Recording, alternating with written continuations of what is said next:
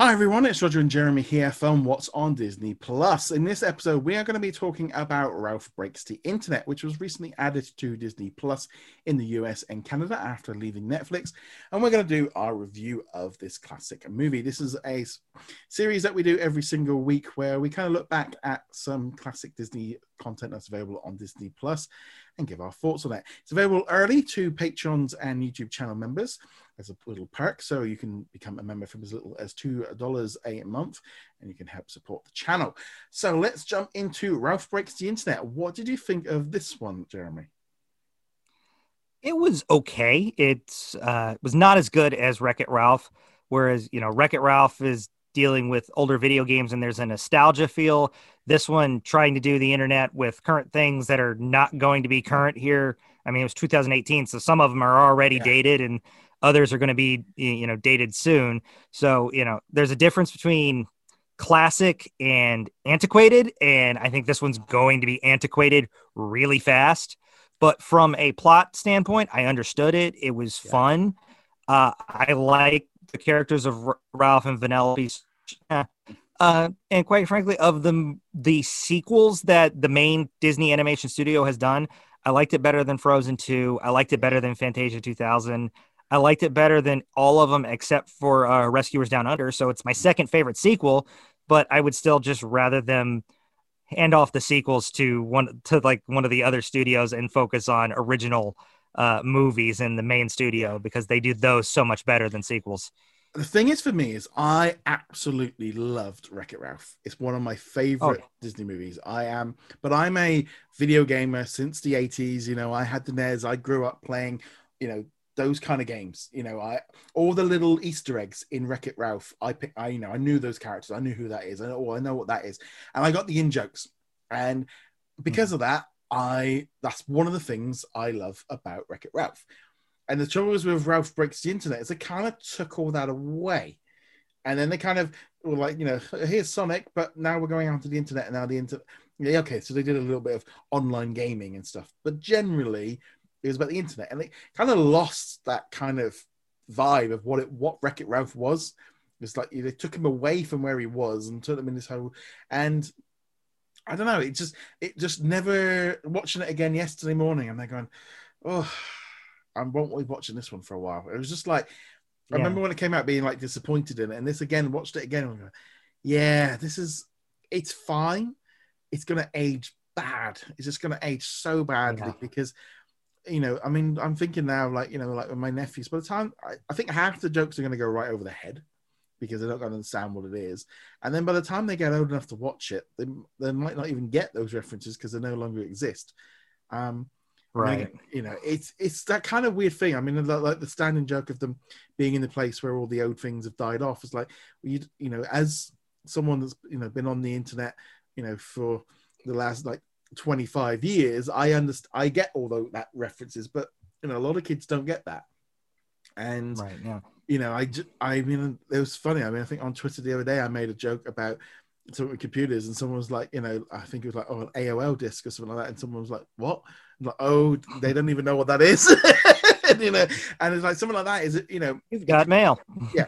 That's going to end up with this Ralph Breaks the Internet, and, the whole online gaming. I don't know. There's just this whole thing with this one. I was just going, there are certain scenes. I mean, I love the Oh My Disney scene, even though it's very crude in terms of how they use that website. But I don't know. There was just this whole thing, and then them trying to become a YouTube famous kind of vaguely kind of felt more like like the minute with TikTok, because I was out somewhere yesterday and I was hearing a load of these adults all talking about how many followers they've got and how many followers their kids have got and getting likes and all the rest of it. And it's like, and having just watched Ralph Break the Internet, I was laughing to myself because it's actually like that scene. I'm seeing it in person. My wife just did a TikTok and did like one of her first or second TikToks. She's like, I've got 1,000 views, and I'm like, I don't know what you mean because I don't do TikTok, but I know, I got it was like BuzzTube, so it's kind of like a mixture of BuzzFeed and YouTube, and I watched it with my my wife and my both my boys, and my oldest son turned to me and was like, "Why are they going to eBay? Why not go to Amazon for the steering wheel?" Yeah, because it's funny, really, because I think eBay. I mean, it was such a big thing for us, and like now it kind of. I mean, I personally use eBay so much less now than I Oh yeah. used to. And there used to be the whole thing of, it just used to be full of secondhand stuff, and I just over the years, you just use it less and less. And I got to the point of personally of every time I sold something, they always seem to go missing at the other end. And to the point it was like, well, there's no point me selling anything at the moment because I'm constantly costing me more money. And that was my thing. It was like, I think I only had like 3 in a row of people losing stuff because obviously people had cotton on and like, yeah, this is ridiculous. But I mean, eBay just doesn't seem to have that same power that even it had 10 years ago. Yeah, I've got like 1 or 2 things left that I've ever bought off eBay that I still have. I think I have like the 3 seasons of the original Star Trek series, and that's about all I have left from what I bought on eBay. And the last time I tried to sell anything on eBay, the person who won the auction never paid, so I never sent it out. Yeah, things like that. I found as well, like, obviously Ralph was very, very needy, very, and it was like, they kind of turned him, and I'm like, I didn't like where they took him with the character. And obviously he had to turn around at the end, but it was like, well, why did this kind of came out of nowhere halfway through the movie and suddenly became a problem? And it was like, I don't remember this being an issue up to it. That kind of took away all of his character growth and just gave him like, oh, here's some negative trait that you didn't actually have before. Yeah. But you're going to have it now just to drive this plot. Yeah. I mean, yeah, it just kind of got onto that. And I don't know, there was just, the build up of all the other characters, they all kind of got through to the side. Fix-It Felix Jr., they all just got thrown to the side as they went off and just tried to make it too hip. And I still don't think it hit where they wanted to. No. I would have loved to have gone back and seen what Fix-It Felix and Sergeant Calhoun were doing with those racers who they basically identified them as feral. So, let's see how they managed to whip them into shape to where they were all nice by the end of the movie. Yeah. I care more about that than I cared some of the other stuff. Yeah. I mean, it's almost like, did Disney feel like they kind of done the video game and there wasn't anything left to do that? And rather than going into modern games, which is only would have got into licensing as issues. But I'm just having a look here just to see how, technically the second movie actually pulled in more at the box office. It pulled in 529 million, where the first one only pulled in 471. So technically, how does inflation affect that? Yeah, the second one is technically, a bigger box office draw. But yeah, I don't know. Just as a whole, it just wasn't what I was looking for. And was slightly disappointing. Yeah, I mean, like I said, I enjoyed it in the moment, but it's not one I'm going to rush back to. But like I said, most of the sequels that they've done, I don't rush back to those, with the exception of The Rescuers Down Under. Well, I think the thing is, isn't it? I mean, I still think that with Frozen 2 was just kind of, did you watch that Into the Unknown documentary? I did. I liked the documentary more than I liked Frozen 2. I just kind of... I like the Lego Frozen. Sorry, I kind of was like watching that through and going, they don't know what they're doing. They've got no story. They're making it up as they go along.